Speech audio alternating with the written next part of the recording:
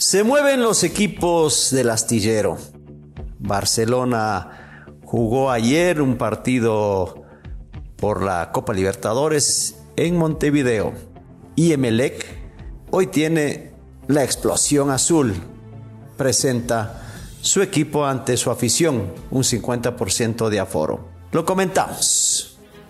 Esto es Footbox Ecuador, un podcast con Alex Aguinaga, exclusivo de Footbox. ¿Qué tal, amigos? ¿Cómo están? Un placer saludarles y darles la bienvenida a un nuevo episodio de Footbox Ecuador, un podcast exclusivo de Footbox. Soy Alex Aguinaga y vamos a hablar un poquitito de lo que pasó anoche en Montevideo. Un estadio maravilloso como es el Centenario. Lástima, vacío, diferentes, otro aire, otra forma de vivir el fútbol por la actualidad, por la situación que vive el mundo. Porque aunque las vacunas han muchísimo, el virus sigue mutando, sigue cambiando y bueno, pues hay que seguir protegiendo, hay que seguir cuidándose. Pero bueno, pasemos al partido. Un Torque, el Montevideo City, Torque que tenía la obligación de ganar, de sacar alguna ventaja para la visita, porque son partidos de ida y vuelta. Son lo que nosotros hablamos y creo que todos lo hemos utilizado ya como parte de nuestra plática, de nuestra conversación, cuando hablamos de los partidos de esta fase. Partidos de 180 minutos. Normalmente son más, aunque tiempo efectivo siempre se juegue menos. ¿Qué quiere decir estos partidos de 180 minutos? Son dos juegos divididos, obviamente, y que tienes que ser mejor en los 180 minutos. Si no en el desarrollo del encuentro, sí en la cantidad de goles o en el resultado final. Y ayer Barcelona enfrentó a un equipo que necesitaba y tenía la obligación de ganar. Vuelvo y repito, para tener alguna ventaja para el próximo día 15, que es cuando visita a Barcelona en su estadio, en el estadio del Monumental. Bueno, lo que presentó Barcelona, vamos a empezar por la alineación y después quizás detallaremos algunos puntitos que no son para nada ligeros, ¿no? Empecemos en el arco con Burray, una línea de 4 con Pedro Pablo Velasco por la derecha, Darío Aimar y Sosa en la saga central, y Leonel Quiñones marcando la lateral por izquierda. Dos volantes de contención con Leonay Sousa y Michael Carcelén. Hombre por derecha, Byron Castillo. Hombre por izquierda, Emanuel Martínez. Dejando a Damián Díaz y a Mastriani en la delantera. Un técnico prepara a un equipo o lo para a un equipo de acuerdo a sus necesidades y su idea de lo que quiere hacer. Si quiere ser un poco más defensivo, si quiere ser un equipo propositivo, si quiere ser un equipo que espere y que salga en velocidad, o un equipo que tenga el balón, sea en la zona propia, en tu propia mitad de cancha o en la mitad de cancha del rival. Es decir, uno como técnico va preparando la estrategia de acuerdo a la calidad de jugadores que tiene y de acuerdo también a lo que el rival podría proponer. En algún momento sorprenderlo, buscar las espaldas. Si tiene jugadores que se abren mucho, pues aprovechar eso, robar el balón y salir en velocidad. O si es un equipo que no tiene mucha dinámica, darle eso. Si es un equipo dinámico, tratar de bajar el ritmo, buscando con la pelota tener ese control de las acciones. Pero bueno, Barcelona creo que fue un equipo que entregó demasiado el balón, estoy hablando en términos generales, después hablaremos por líneas, un equipo que le dio demasiado protagonismo a un Torque que al comienzo no sentía ese, bueno, no sé si favoritismo es la palabra, pero esa localía, podríamos decirlo, localía, ya que no se atrevió de inicio a ir encima de Barcelona.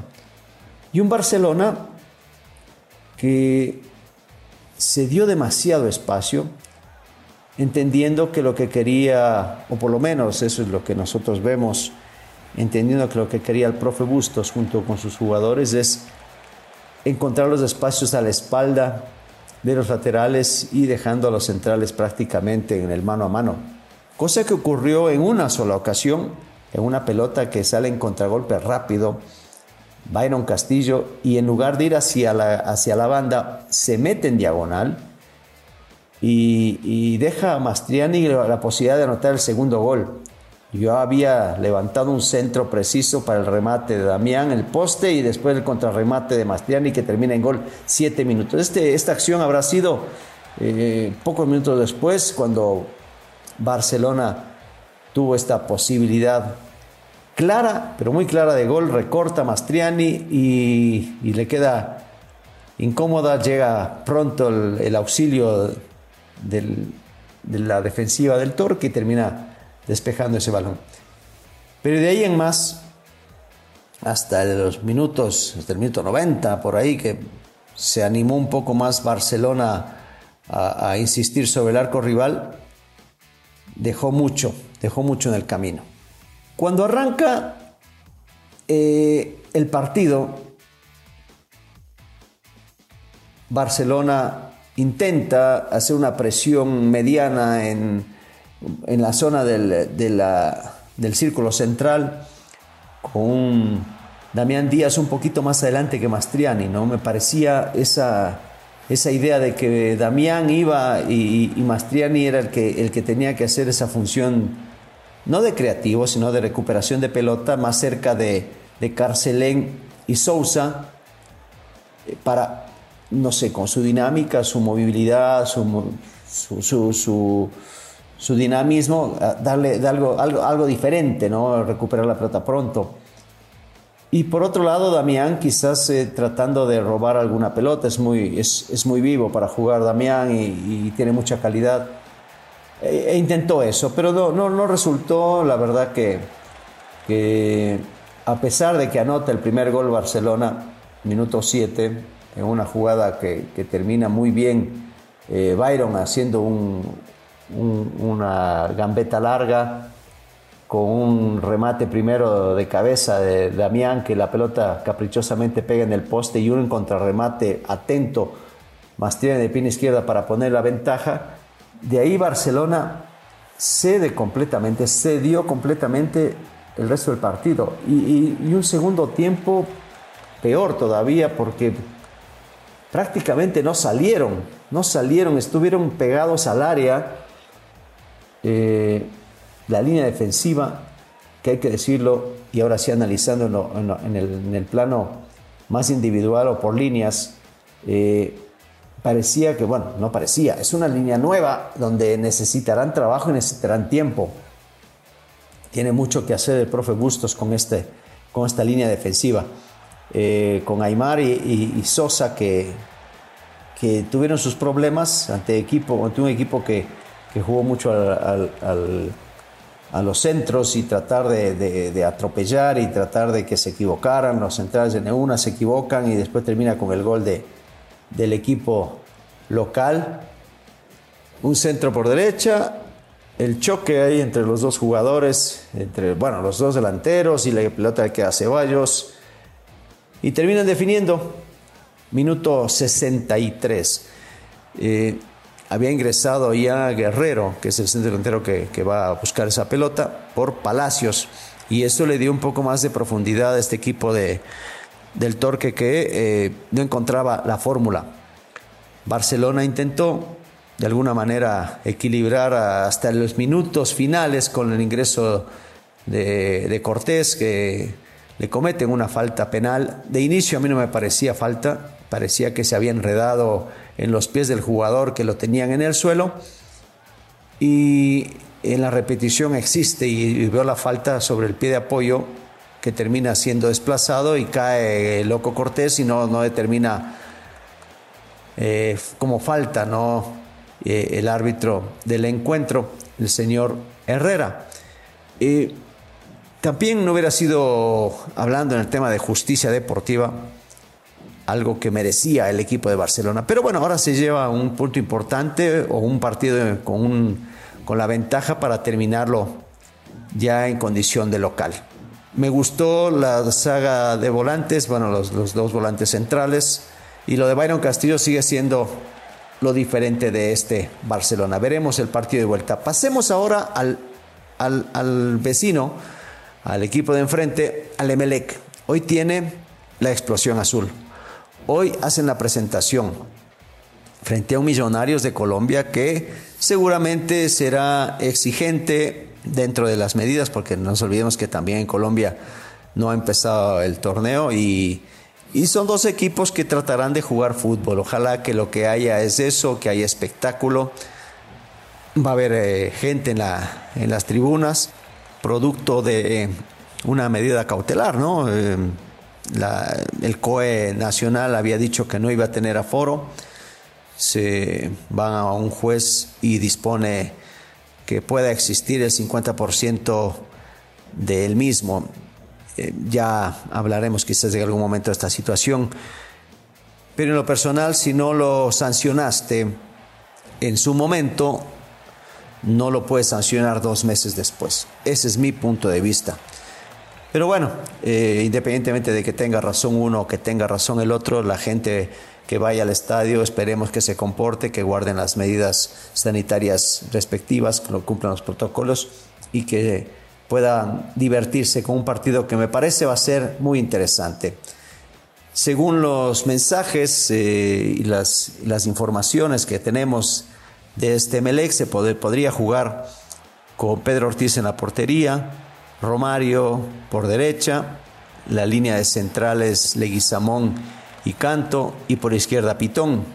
Una línea también nueva, ¿no? Hablando sobre todo de la mitad para la izquierda, con Canto y Pitón que vienen llegando.